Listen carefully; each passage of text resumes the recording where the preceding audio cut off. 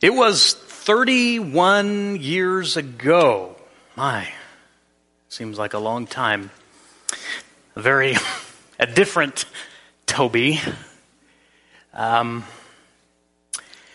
who was not raised in the church, who didn't even have his own Bible, became a new Christian on a Sunday night in February.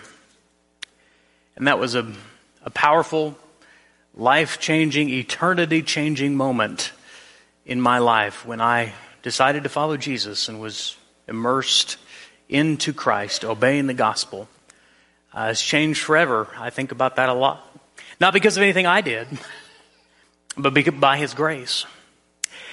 A second measure of grace, a second gift that I was given after I was baptized, something that my grandmother did for all of her grandkids, is that she would take us down to Main Street into a red brick building. The building's there, but the business is no longer. It used to be called the Better Book Room. And she would take you to the Better Book Room, and she would let you pick out your Bible. It is so much more meaningful now to me, that moment. I hold before you the Bible that I decided, Grandma, help me pick out. This unchurched kid who hadn't even read the Bible. Can you imagine trying to pick a Bible? And I got this NIV 84. It is the Bible I cut my spiritual teeth on. I don't use it much anymore because it's tattered and falling apart. The words of Scripture that I have in my heart are from this Bible. And as we got the Bible, Grandma inscribed it. In fact, I was just looking at the inscription she made.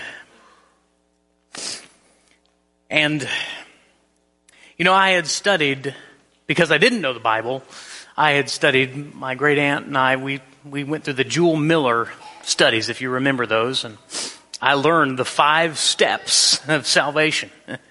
Church of Christers know the 5-step plan. Hear, believe, repent, confess Christ, and be baptized. And I knew those backwards and forwards, and I knew the scriptures surrounding them. And Grandma gave me the Bible.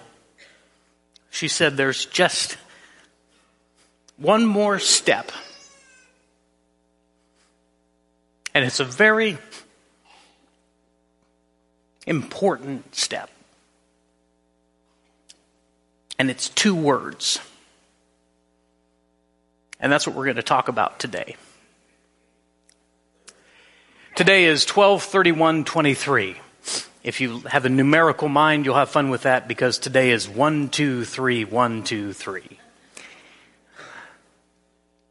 And that's how I want you to remember this sermon. Office staff has had the week off, and so there's no handout today. So you're going to have to take notes or just remember 1, 2, 3. Because I got 1 verse, I got 2 words, I got 3 things that you can put into action. And hopefully this will be a blessing to you. I want you to open your Bibles. If you don't have a Bible, take the brown one from in front of you and open to 1 Corinthians chapter 15. 1 Corinthians chapter 15, Paul is finishing his letter to the beloved church at Corinth. This was a good church, but a church that had some problems. A church that had some issues because they were a church with people. 1 Corinthians 15, Paul is really, as he's finished addressing all of the issues and problems, and now he is talking about the keystone to the Christian hope, which is the resurrection of Christ. He says, if you don't believe in the resurrection, what is this all about? And as he wraps up that chapter, that powerful chapter on the resurrection, he writes this in verse 58 of 1 Corinthians 15. Therefore, my dear brothers and sisters, stand firm. Let nothing move you. always give yourself fully to the work of the Lord, because you know that your labor in the Lord is not in vain. Grandma's 2 words basically summarized 1 Corinthians 15, verse 58. And those 2 words, don't quit. The Church of Christ 6th step is remain faithful, but it's the same thing. And so that's, as we finish out this year, those are the 2 words I want to give you as we close out the year. And I want to encourage you, don't quit. It's so important that we hold on, that we remain faithful, and that we don't give up the faith that has been passed down to us, whether it was your parents or your grandparents or a neighbor or a friend or whoever it was that led you to Christ. The gift is yours. As we say on Know Your Bible, people say, well, can a person lose their salvation? And our answer is always, it can't be taken away from you, but you can choose to give it up. You can choose to let go. Too many people in our world are professional quitters. They quit when it gets difficult. They quit when it gets hard. They quit their marriages. They quit their jobs. They quit their dreams. They quit their goals. And very sadly, some people quit their walk with Jesus. They quit their connection to His body, the church. They quit.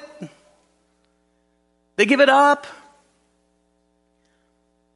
And that to me is one of the most sad, heartbreaking, heart-wrenching things. It's the hardest part about being a minister, is watching people who were given the gift of grace, who were given new life and new hope and the Spirit of God and forgiveness of sins. But as the old parable goes, the weeds and the thorns begin to choke things out. And they quit. And they stop reading their Bible. And they stop coming to church. And they stop caring about God. And they really stop caring about what God's will is. And they quit. And Paul says to the church at Corinth, stand firm. The ESV says this is our theme for the year. Our whole theme verse was steadfast. Be steadfast. Let nothing move you. And that doesn't mean you don't move and change and grow as a Christian, but you don't move from the hope that you have in Jesus. Everyone will come to moments in their life when they want to quit. I promise you. You'll come to a moment when you want to quit on your marriage. You'll come to a moment when you want to quit your job.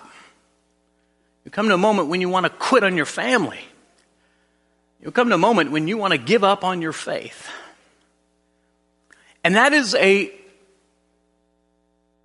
an entirely normal feeling.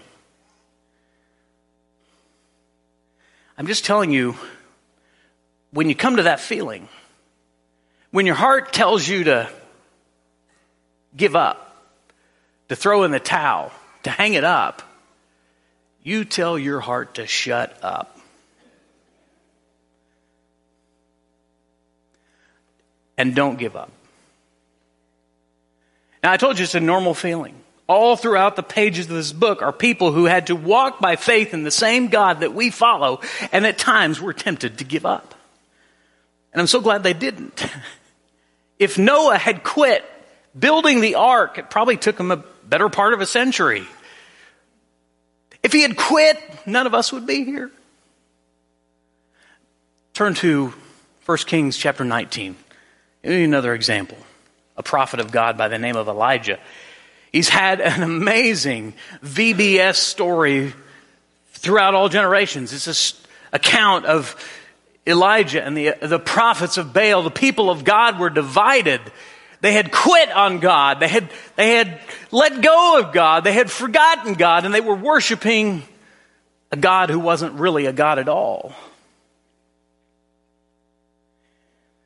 And he has this amazing contest, which is no contest at all. And the prophets are converted, and it's wow. I mean, you end chapter 18 on this spiritual high. You know, you ever come off teen camp, that mountain, and you're having this like, man, we're on fire for God. These people were on fire for God. And it's so weird what happens next. The chapter 19 moment. Now King Ahab told Jezebel, lovely lady that she was, everything Elijah had done, and had killed all the prophets with the sword. Elijah doing the good work. King Ahab just relaying the message. So Jezebel sent a messenger to Elijah. She said, may the gods deal with me, be it ever so severely. Look how she puts that word gods in there. If by this time tomorrow I do not make your life like that of one of them. She threatens him. And how does Elijah, the great prophet of God, who's just done a mighty act for Jehovah God, respond? Verse 3. Elijah was afraid.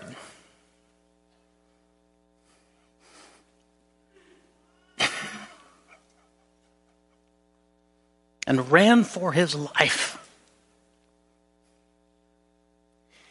He goes to Beersheba. He sinks into a depression. He comes to a broom tree. He sits down. And here's his prayer. His prayer. This mighty man of God prays this prayer.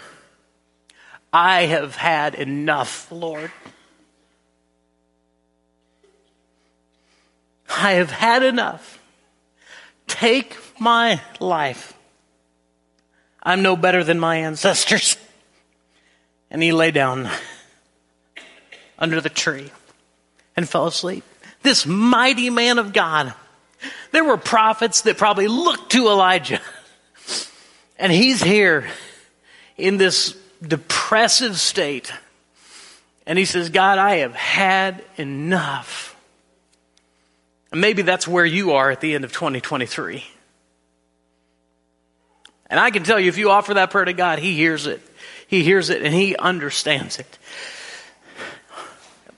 If you don't know if God hears your prayers, just know that I have had enough is a sufficient prayer. It's okay when you get there. Just don't stay there. Now, the beautiful part is how God ministers. He sends an angel of the Lord, tells him, just calm down, Elijah, take a nap, eat a snack. And he does. And then the word of the Lord comes to Elijah. Verse 9. He went into a cave and he spent the night. Elijah's ready to give up. He retreats to the cave. And the word of the Lord came to him. And he says, what are you doing here, Elijah? Now it's not a word of judgment. It's not harsh. It's a loving father speaking to a beloved son. He loves Elijah. He's using Elijah. He understands Elijah's in a low spot. He understands that Jezebel's evil. And he just says, what are you doing? He says, I've been very zealous. The Israelites have rejected your covenant, broken your altar, and put your death to the prophets, put your prophets to death with the sword, and I'm the only one left. And they're trying to kill me too. Elijah has maybe a pity party, maybe a reality check, I don't know. The Lord said, go out and stand on the mountain in the presence of the Lord, and for the Lord is about to pass by. Then a great and powerful wind tore the mountains apart and shattered the rocks before the Lord. But the Lord was not in the wind. After the wind was an earthquake, and the Lord was not in the earthquake. And after the earthquake came a fire. but the Lord was not in the fire. And after the fire came a gentle whisper. And when Elijah heard it, he pulled his cloak over his face, and he went out and he stood at the mouth of the cave. I love this because here's this, we expect God to show up in such powerful ways sometimes, in the wind and the fire and the earthquakes, and God could have shown up in that way, but how he chooses to show up is the way in which his servant, his son, Elijah, needs him to show up. As a gentle whisper. And what does that gentle whisper say? What are you doing here, Elijah?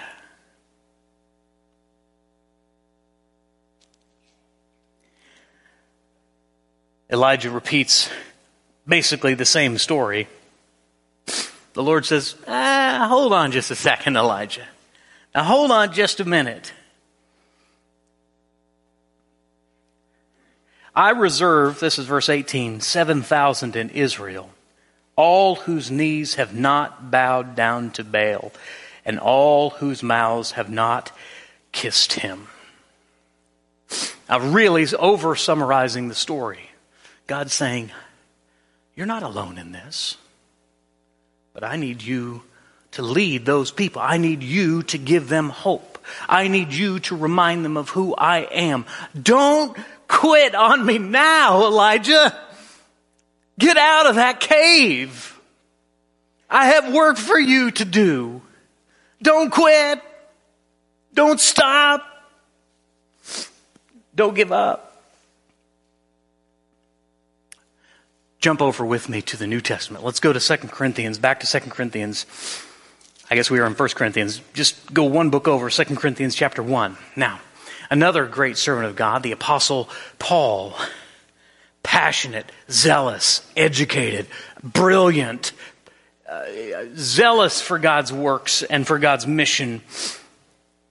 And even though he ran hard in the wrong direction, as soon as Jesus got him under control, he ran just as passionately in the right direction. And he says this, writing again to the church at Corinth. He says something that I found interesting. He talks about the God of all comfort. And then he opens up a little bit and he says this. 2 Corinthians chapter 1, starting verse 8. We do not want you to be uninformed, brothers, about the hardships we suffered in the province of Asia. We were under great pressure. You ever been under great pressure? Paul was. Far beyond our ability to endure. So the next time somebody says, God will never give you more than he can handle. God will never give you more than you can handle. Just go ahead and say, you're a liar. That's not true. That's not in the Bible. The Apostle Paul says, we were under great pressure, more than we could handle, far beyond our ability to withstand. And he goes on, he says, so that we despaired even of life. Some people just read that and those words just kind of wash over them. But if you've ever been at a point in your life where you despair even of life, you get what Paul's saying. He's right where Elijah was. I have had enough. Indeed, in our hearts, verse 9, we felt the sentence of death, but this happened. Why'd this happen? Why'd God allow Paul to go through what he suffered? Why'd Paul allow Elijah to be in this place? The answer is in the very next phrase. This happened so that we might not rely on ourselves. Are you a do-it-yourself kind of person? Yeah, some people are. I am in some things and not in everything. I'm learning that oftentimes it's better not to depend on yourself. that life is much harder and much more stressful, and there's much more pressure when you put everything on you. Paul says, this happened. We were under such great pressure. We despaired even of life. But this happened so that we might not rely on ourselves, but on God, who raises the dead. That's what it's about. When you get to those points where you say, Lord, I've had enough, God's saying, good, because I'm enough. I can see you through. You may not know the way, but I know the way. You may not have the power, but I have the strength.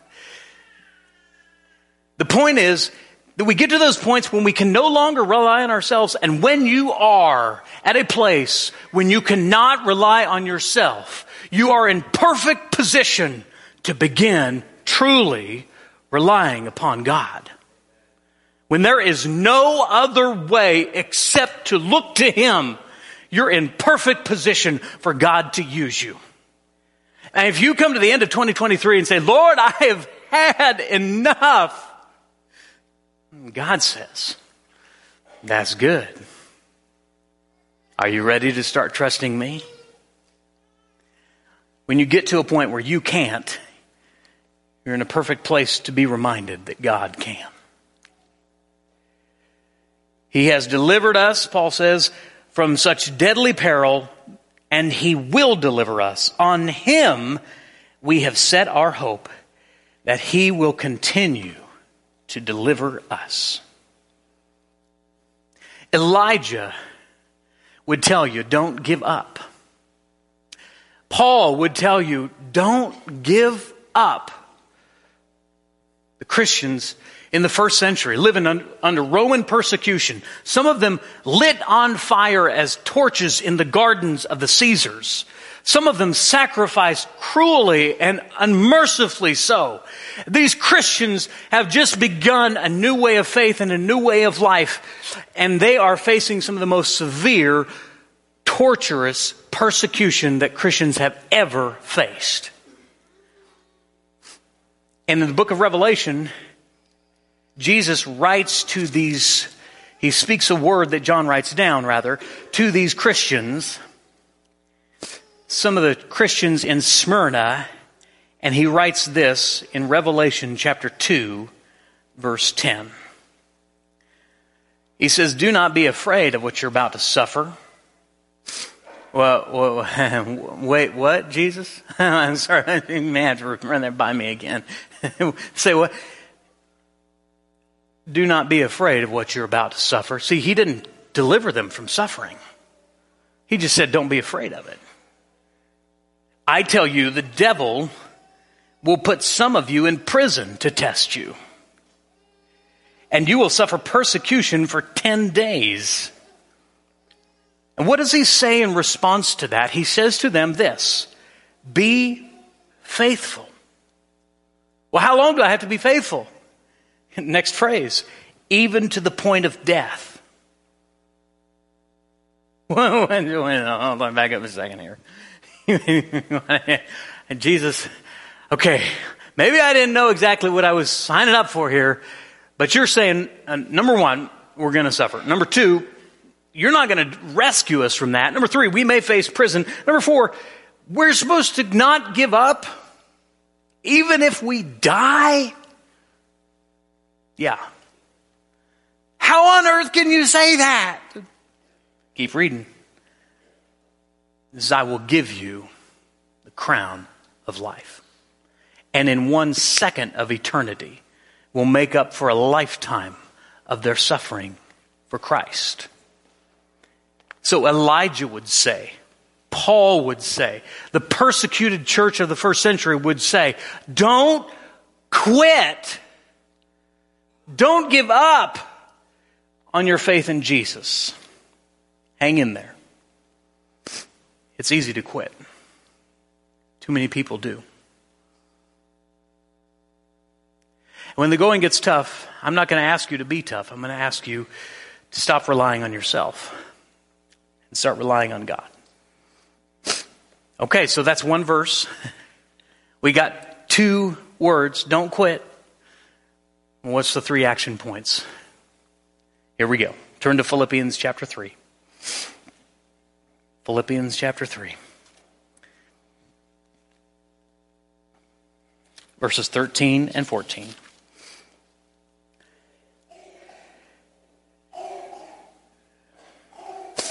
Paul is talking about his own journey and the reason he has no confidence in the flesh. And then he talks about the finishing of this race. He says, not that I've already obtained this or I've already been made perfect, but I press on to take hold of that which Christ Jesus took hold of me. Verse 13, here's where we start. But I do not consider myself yet to have taken hold of it. Paul is speaking to all of us. We have started the journey with Christ if you've been baptized into Him, but we have not yet taken hold of the reward. I mean, Brother John, this last week, when you heard the news, first it was shock, and then it was joy. Because he graduated. He took hold of it. But we're not there yet. He says this, for those who are not there yet, forgetting what is behind and straining toward what is ahead, I press on toward the goal to win the prize for which God has called me heavenward in Christ Jesus. There's 3 action points for the new year. Number 1, forget the past. I don't care what kind of year 2023 was for you. Maybe 2023 was your best year ever. You earned as much as you've ever earned. You achieved all the goals that you set out to achieve in the new year. Maybe 2023 was a banner year for you. All right? But that's about to be in the past. Maybe though you're not like that at all. Maybe the best part of 2023 is today, because it's the last day of 2023. That the greatest part of this year for you was just getting through it. And I say the same thing. Forget what's behind. You got to leave the past in the past. You got to move on from what's behind you. Christianity is not a religion that's mired in the past. We're not stuck in nostalgia. Nostalgia will kill you. Christianity is a faith that always, continually, no matter what happens, continually looks forward. Forgetting what is behind, that's what you got to do. Number 2, you got to focus on what's ahead. He said, strain toward what lies ahead. You got to lean in. If your marriage is having trouble, don't quit. Lean in. Go get some counseling. Go get some help. Go get some wisdom from other married couples. But don't quit. Forget what's in the past and lean into the future. If you're having trouble with your job, don't quit. Think about what lessons you learned, what skills you have. Get some career counseling and lean forward. If you're wrestling in your faith, don't quit. But you don't know what happened. And you don't know what they said. But you don't know what they did. You don't know how they treated me, what they said, what they didn't say. Yeah, you're right. I don't know all that, but I do know this. All of that should be behind you if you're in Christ.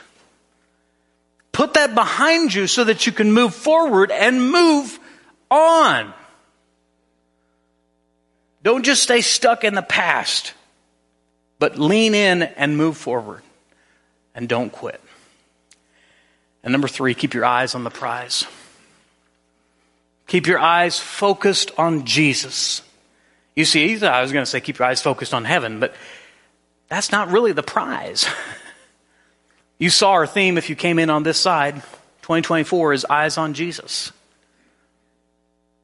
Because we want to keep our eyes focused on the prize. And it occurred to me, that is Satan's number one tactic. He has a lot of tactics and playbooks. But bottom line, it all boils down to this. He just needs to get you distracted.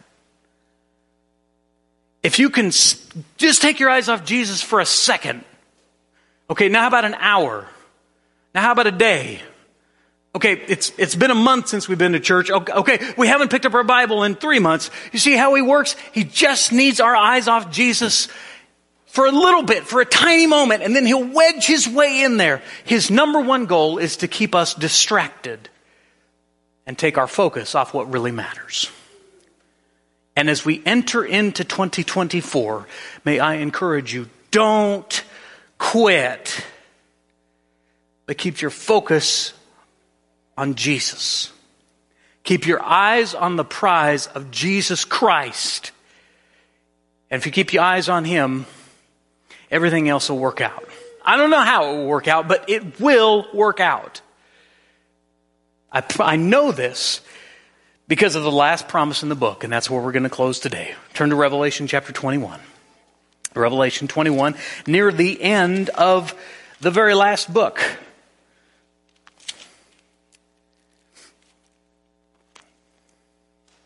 Revelation 21, we're in verse 4.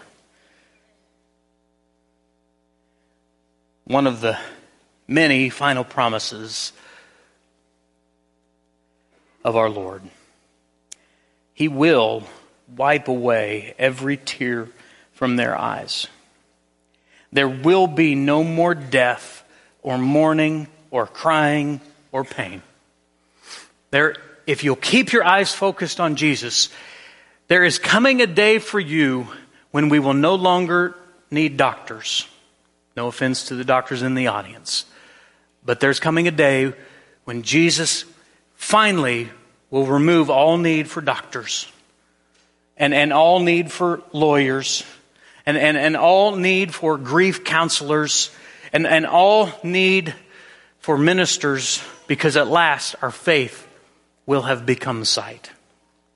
There will be no more death, mourning, crying, or pain. I love this final promise of Jesus. That one day God will make everything right.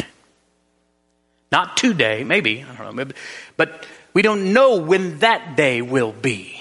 But one day he will make everything right. And so his encouragement, my encouragement to you, is simply 2 words. What my grandmother told me 3 decades ago. Don't quit. Stay faithful to Jesus. No matter what happens, stay faithful to Jesus. And this morning, if you haven't even journeyed with Jesus, if you haven't even started that journey by being baptized into Christ, then we'd love to start the end of this year by starting you as a brand new Christian. If you're ready to do that, go to the back here in just a minute. Meet with one of our elders. We'll be glad to help you do that. We'll make it happen today if we need to. And maybe in 2023, so much has happened to you that your focus has been completely shifted off of Jesus. Maybe you need to get refocused. Maybe we can join you in prayer. We would do that as a church family. That's what we're here for. But please, no matter what's happened to you in 2023, no matter what lies ahead of you in 2024, keep your focus on Jesus. He's the real prize. And he's the final promise. That we stay faithful to him. If you have a need to become a Christian, or if you need help as a Christian, if we can help you in any way, whatever your need might be, as we sing this next song, we're going to ask you to go to the back, meet with our shepherds. We'll pray with you. We'll baptize you. We'll surround you as family should. But may we all press forward toward heaven together. Let's stand and sing.